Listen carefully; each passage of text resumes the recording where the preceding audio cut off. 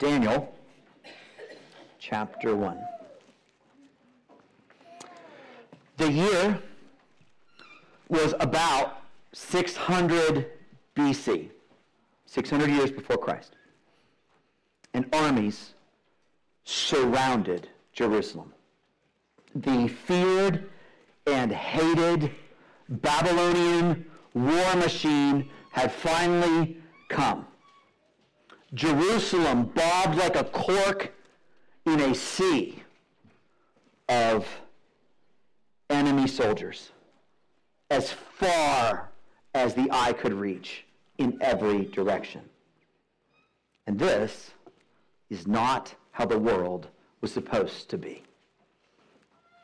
God's people, living in God's holy city, with God's presence and God's temple under God's law, surrounded by her enemies, cut off from all help and all hope. And Daniel and his three friends stood upon that wall and looked out and mourned. Inside the city, people were dying, one after another, because the city was besieged and they were out of food. The world had gone mad. And their God was nowhere to be seen. The world didn't make sense. Welcome to Daniel's world. Welcome to our world as well. The book may be old, but the message is timely. We live in the same world and face the same problems with the same challenges to our faith. A world gone mad, with people trying to make their way through it and things not as they ought to be. So welcome to the book of Daniel. We're starting our new study this morning. The Great King, serving God in a world gone mad. The book is from a different era, yes. There'll be some new names and places for us to get used to. It's in a different language, sure. Different culture, absolutely. Same world. Same brokenness. Same temptations. Same call to faithfulness to God's people. So just a quick overview. The book of Daniel is probably the easiest one in the Bible to outline. It's got two halves. It's got 12 chapters. The first 6 chapters are one thing. The second 6 chapters are another. So the first 6 chapters are stories. They're history of God's faithfulness to Daniel and his friends. That's the first 6 chapters. With stories that you know and love. We get the fiery furnace and Daniel in the lion's den and all this good stuff in the first 6 chapters of Daniel. The second 6 chapters, chapters 7 through 12, are all visions, prophecy, apocalyptic literature. A little hard or a little bit more difficult for us to get our hands around. But both halves designed by God to encourage God's people on how to live in a world gone mad. How to be faithful to God as exiles from their land, growing up in the shadow of idols. This world and her great kings. So we begin. We're going to start in Daniel chapter 1 because, well, that seemed to make sense. The opening paragraph of Daniel 1, my wife is sitting here just amazed that I can be so corny so publicly.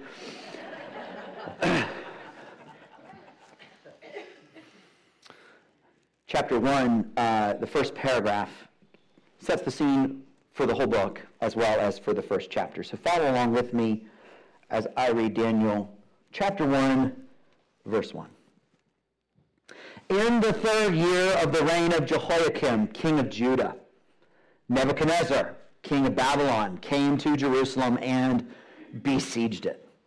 And the Lord gave Jehoiakim, the king of Judah, into his hand with some of the vessels of the house of God.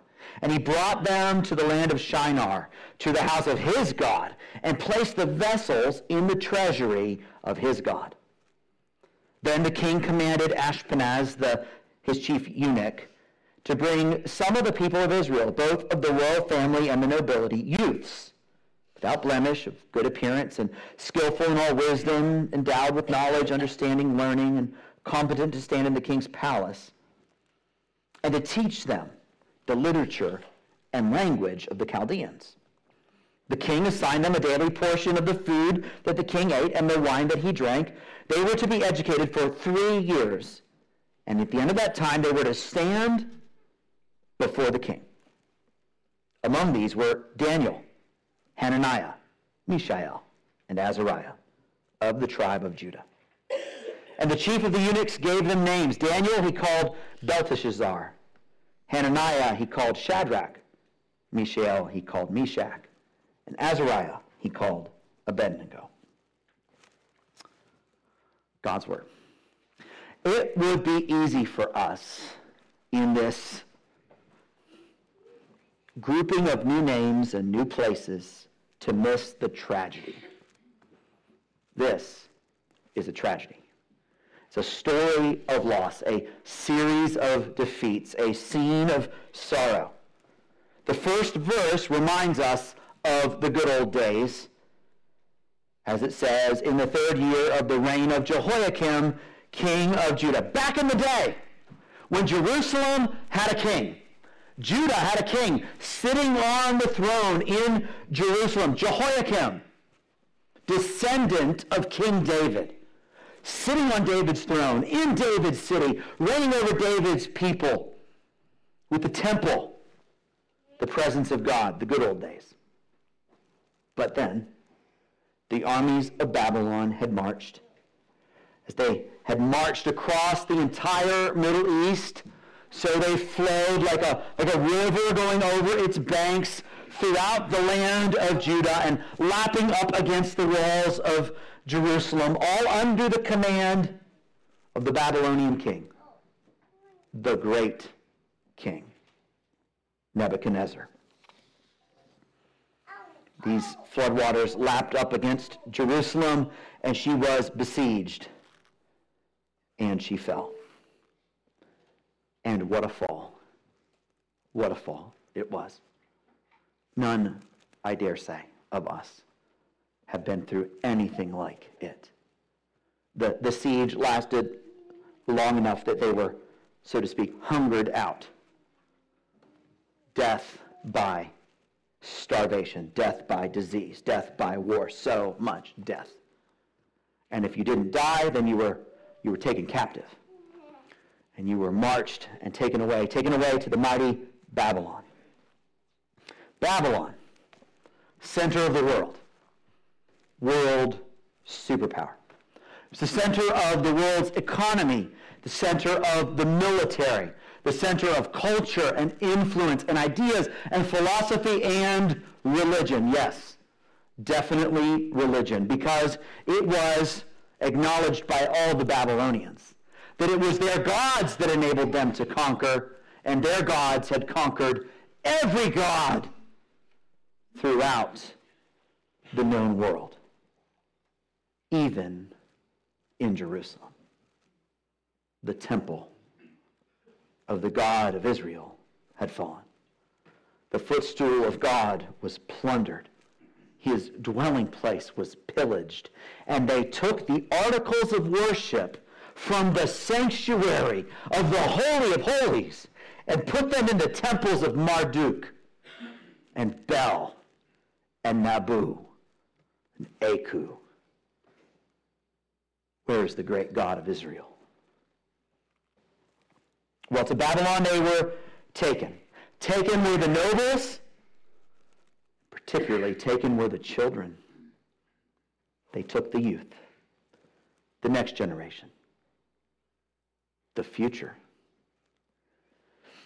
And the great king Nebuchadnezzar used the strength of an empire to erase a culture, to re-educate a people. It was a gigantic deprogrammizing of a people group, reprogramming them. And Daniel and his 3 friends are enrolled in class. This reprogramming would take 3 years, and they're given Babylonian names and Babylonian food and the Babylonian language and a Babylonian education. The attempt is to erase their Jewish identity, to erase their identity as the people of God, so that they would now know, you are the people of Babylon. They go so far as to change their names. Now, Daniel, we say Daniel. If you look at the word, the last 2 letters in the name Daniel are E-L. El is the Hebrew for God. The word Daniel means God is my judge. They took that from him and they called him Belteshazzar, which means may Bel protect his life. So now every time his name was used, it was a reminder of the supremacy of the gods of Babylon. And they did that so also to Daniel's friends. God-exalting names are gone. Names now proclaim the dominion of the idols. So let us be very clear, Belteshazzar, you're in Babylon now.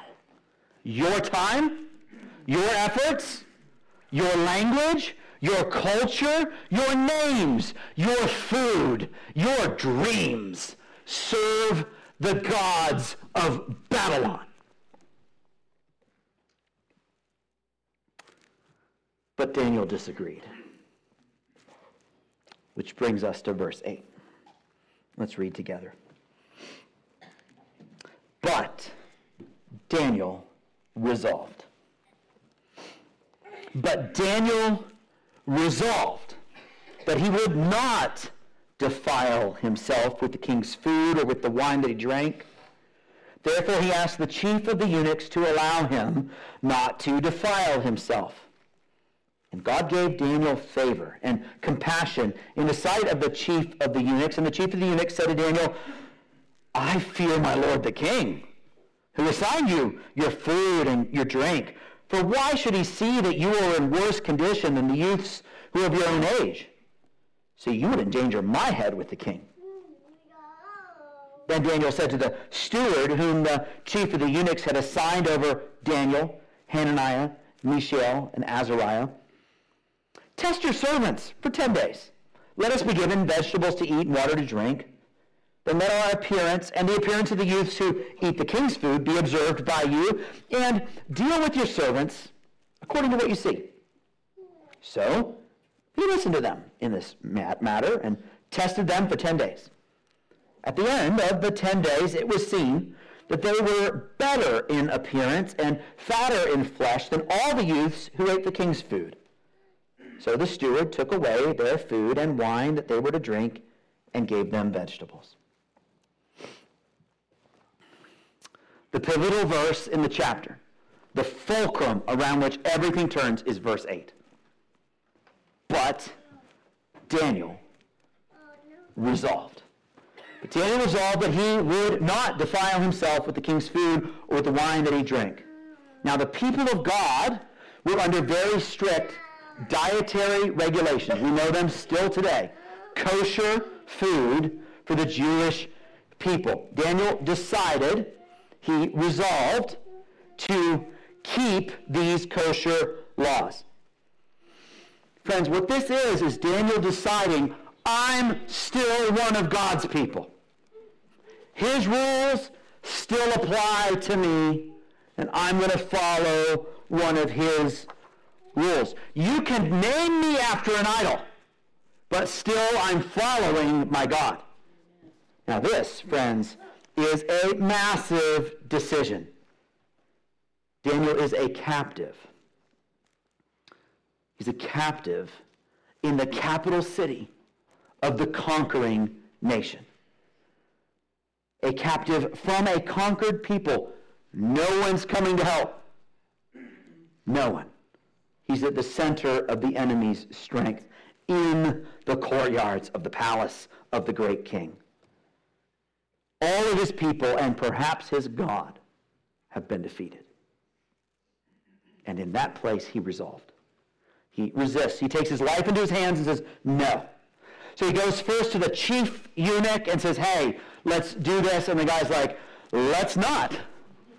Because I fear the king, and it would not go well with me if we did that. So that didn't work. So Daniel goes to the next down in the chain of command, says, hey, let's do a 10-day trial. What's Daniel doing?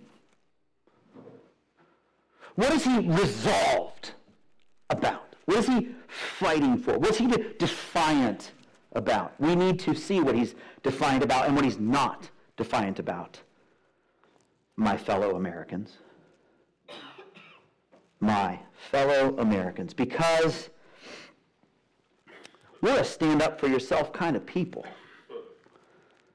It is not difficult to motivate Americans to fight for something. Country was birthed through a fight for our rights. And let us be clear, Daniel is not standing up for his rights. His rights have been trashed a long time ago. There's nothing left. They're in tatters behind him. He is not refusing the education. He's not refusing the relocation. He's not refusing the renaming. Doesn't mean he likes any of that, by the way. But he didn't draw the line at that. He sees that there are 1,000 hills he could die on, but he picks only one hill that he's going to die on. And here it is. He's not fighting for his rights. He's fighting for his faithfulness to God. That's what he's fighting for. He will be faithful to God. His concern is for his own obedience to Jesus. He's concerned not with how Babylon is defiling the world, but he's concerned that he not defile himself. That's his concern. Refuse to call me Daniel. Refuse to call me by my name, Daniel. God is my judge. Fine. But here's the thing. I am Daniel, and God is my judge. And to him, I will be faithful. But where is God?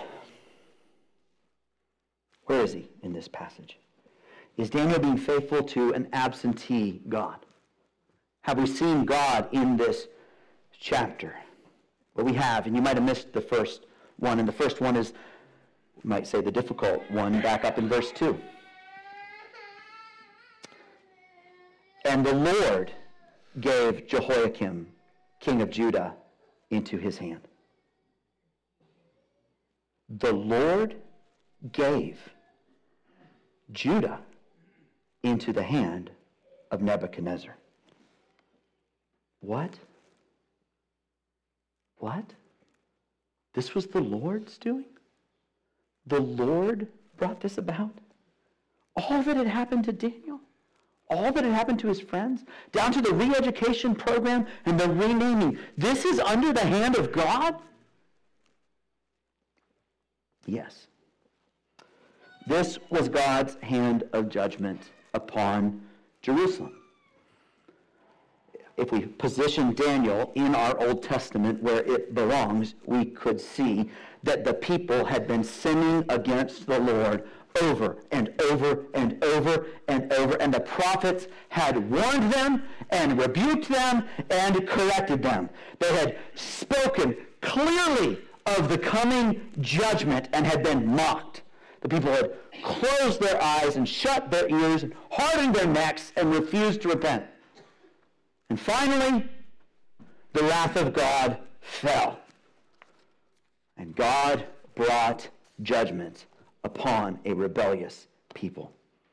And so Daniel's arrival in Babylon, and the terrible things that had happened, and the renaming and the re-education, these did not happen because their God was defeated. They happened because their God was God. And he decreed it.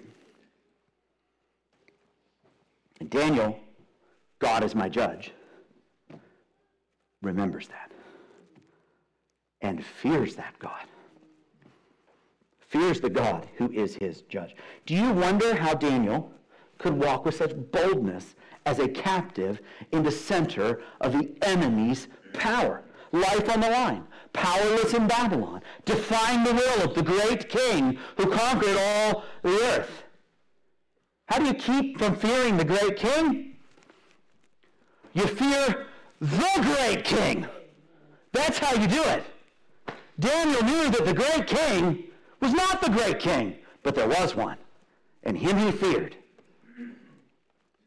Daniel has another fear, a higher fear, a greater fear. He knows of a more powerful judge. And he's able to disregard the judgment of the king of Babylon because he's living in light of the judgment of the king of heaven. You are my judge. Friend, do you ever find yourself fearing other people? Fearing what people think of you? Fearing their response to you? Let me say it how we often experience it. You find yourself trying to fit in at times with your peers. Weighing how you dress, watching what you wear, being careful where you go, what you say, what you don't say, what they will think. Adults scared to share the gospel because of what they're going to think. It's a prison, isn't it? Just a prison. Fearing what people think, fearing the response, it is a prison. It is slavery. It's captivity. It's captivity. But I could tell you to stop fearing, but that's kind of hard to do, isn't it? Don't be afraid. Don't be afraid. Don't be afraid. Don't be afraid. It doesn't work. It doesn't work. How do you actually do that? How do you actually stop living for your friends? You could think I'm talking to the teenagers in here, and I am, but I'm also talking to all of us. How do we stop living for the fear of man? Fear God. Fear God. Fear God. And that can be hard to do in Babylon, because Babylon has its own propaganda. And you can see it in the picture. There's the great king. There's the great king. That's the great king. Babylon comes with propaganda. There's a news media, a Hollywood. There are influencers in Babylon who are going to tell you what's important, tell you who's in charge. They know nothing but earthly power and earthly wealth and earthly beauty and earthly authority. Do you know what it looks like to live in Babylon? It looks like God's irrelevant. That's what it looks like. What does it look like to live in Spotsylvania? About the same. See, God's people in the Old Testament, they're exiled out of their land. The New Testament talks about the church as exiles. We're living outside of our land. God's promised us a kingdom. He's promised us a home.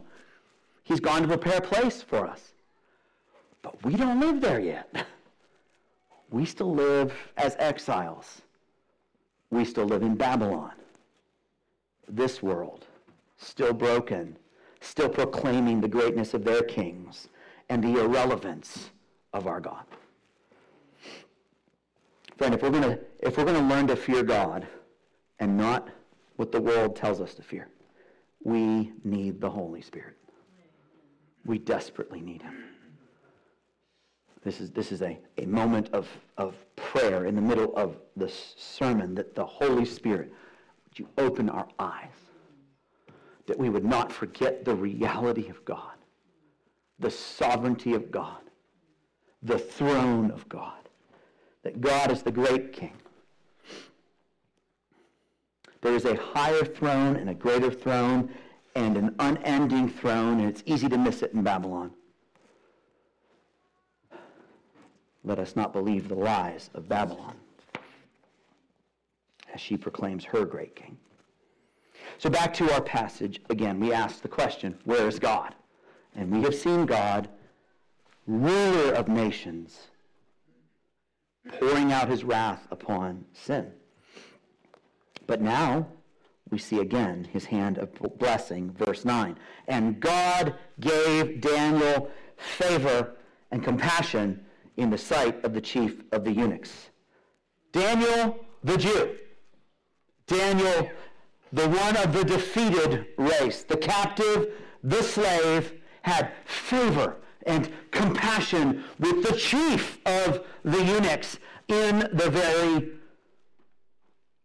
throne room of the king. That was God granting that favor. And then the steward allows Daniel to do this 10-day trial. That again was God working for Daniel. And then, after that 10-day trial, verse 15 shows us God's favor. At the end of the 10 days, it was seen that they were better in appearance and fatter in flesh than all the youths who ate the king's food. In just 10 days, they looked better. Tell me about that diet. Man, isn't that what every diet promises? 10 pounds in 10 days, you know? This was the hand of God.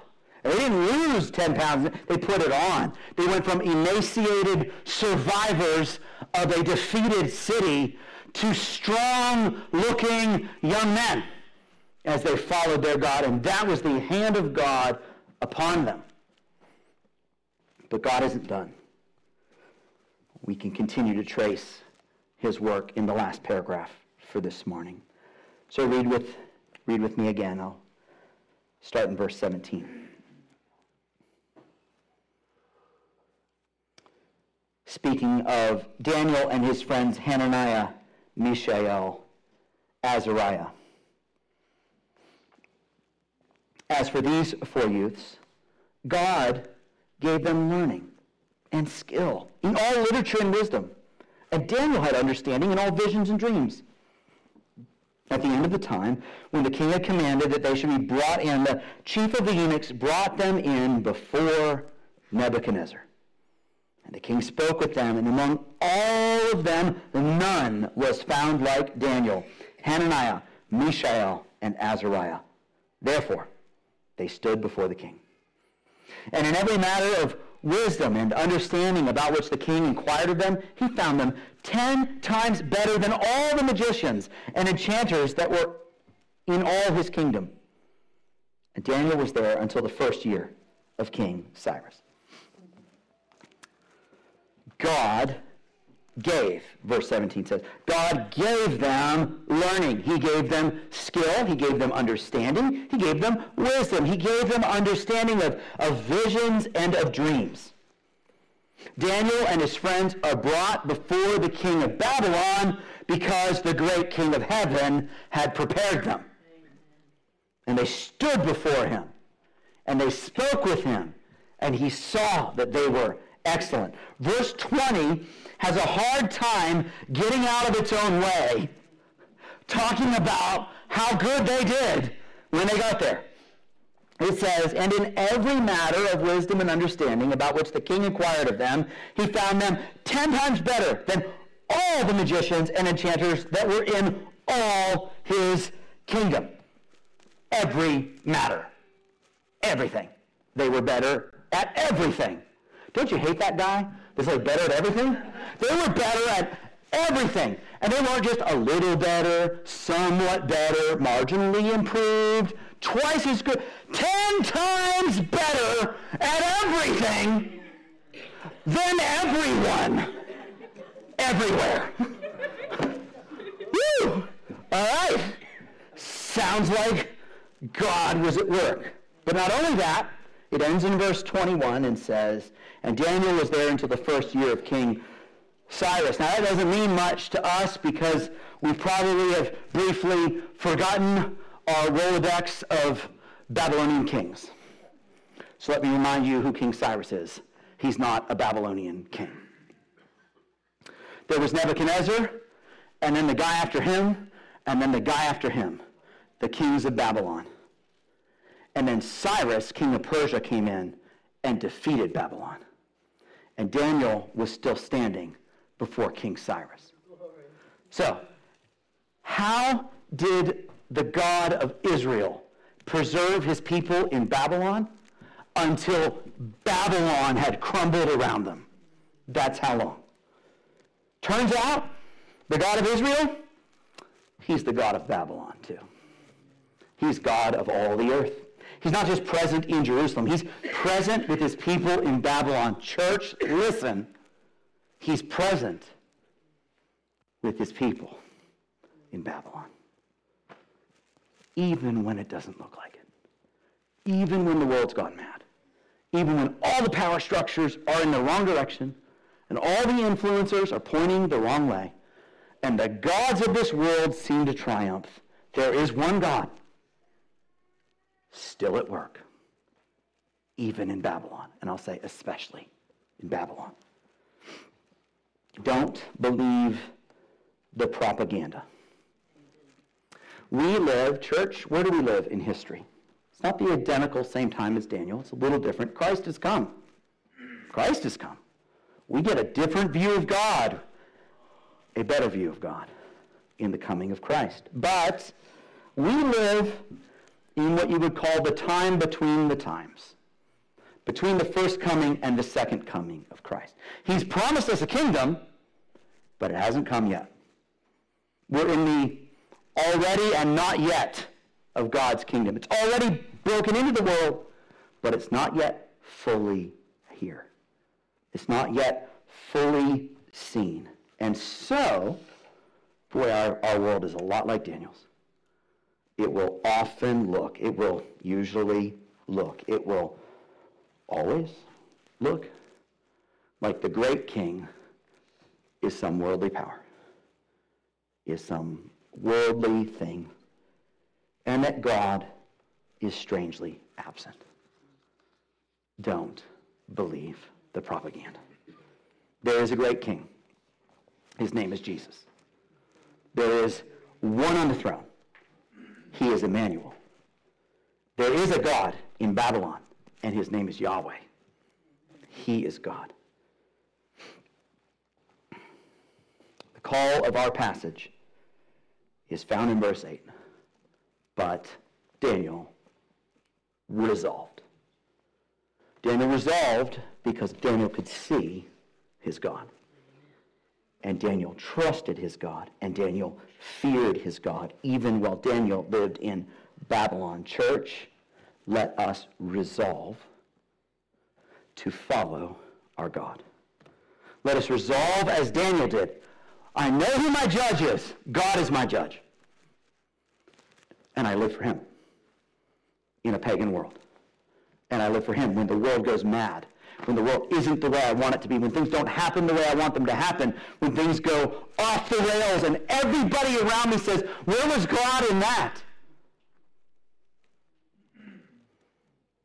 Let us resolve, and specifically that we would not defile ourselves with the defilements of Babylon. But what if we have?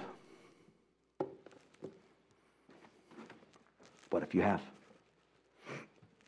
What if we have believed the propaganda, or sometimes do believe the propaganda? What if we actually doubt the presence of God, who's so hard to see at times in this world? What if we have defiled ourselves with some of the allurements of Babylon? Friends, for those few here, for all of us here that applies to, let me remind you of who our great king is. Our great king, like Daniel, was an exile from his homeland. Like Daniel, he endured loss upon loss and suffering upon suffering. Like Daniel, he entered the world gone mad. And like Daniel, he lived in the shadow of the idols. Daniel was a faithful exile. But I'm speaking of the faithful exile. The one whom God so loved the world that he sent his son. And Christ was exiled, as it were, from heaven to live in this broken world, to take on human flesh and human weakness and human frailty and live beneath the sky that makes it kind of hard to see God sometimes. And he lived faithfully day upon day upon day. Now, Daniel, we see reports of his faithfulness. Those are encouraging. Those are wonderful. But the problem is I'm not Daniel. I don't know if you are. The problem is I find myself coming short. And now we talk about Jesus, and he does it even better than Daniel. Great. He does come as our example, and we should follow that example. But friends, he comes as more than our example. Because this faithful exile came for unfaithful exiles like you and me. He came to do it right when we couldn't. To live faithfully under the sky. To live faithfully as an exile. Because he knew his people couldn't. So he came and did it for us. He lived as an exile for you. And he died as an exile for you. In your place. In my place. He took our unfaithfulness and our defilement and our lack of the resolve that Daniel had. And he bore the wrath of God for our sins. We've seen the wrath of God in this passage, haven't we? Poured out upon Jerusalem 600 years prior. Well, 600 years later, the wrath of God was poured out right outside Jerusalem upon the sin-bearing, suffering, faithful King Jesus, where he took all the wrath for all of our sins and all of our failures. There is none left for you, dear friend. There is none left. So, that's your King. That's the great King. That's our King, dear exiled church. Faithful for us. Faithful to us. Isn't he good? Isn't he kind? What king is like our King? He is the great King. What greatness this is.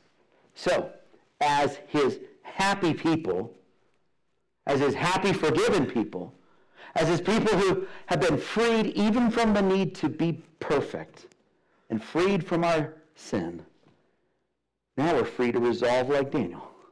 Let's follow him. Let's serve that King. Resolved. Resolved. Church, let us resolve to follow God in Babylon. Let us resolve to not defile ourselves with the offerings of Babylon. Let us resolve to fear our God and not those around us. Let us resolve we live for the great King. We live for him. He is worthy of it.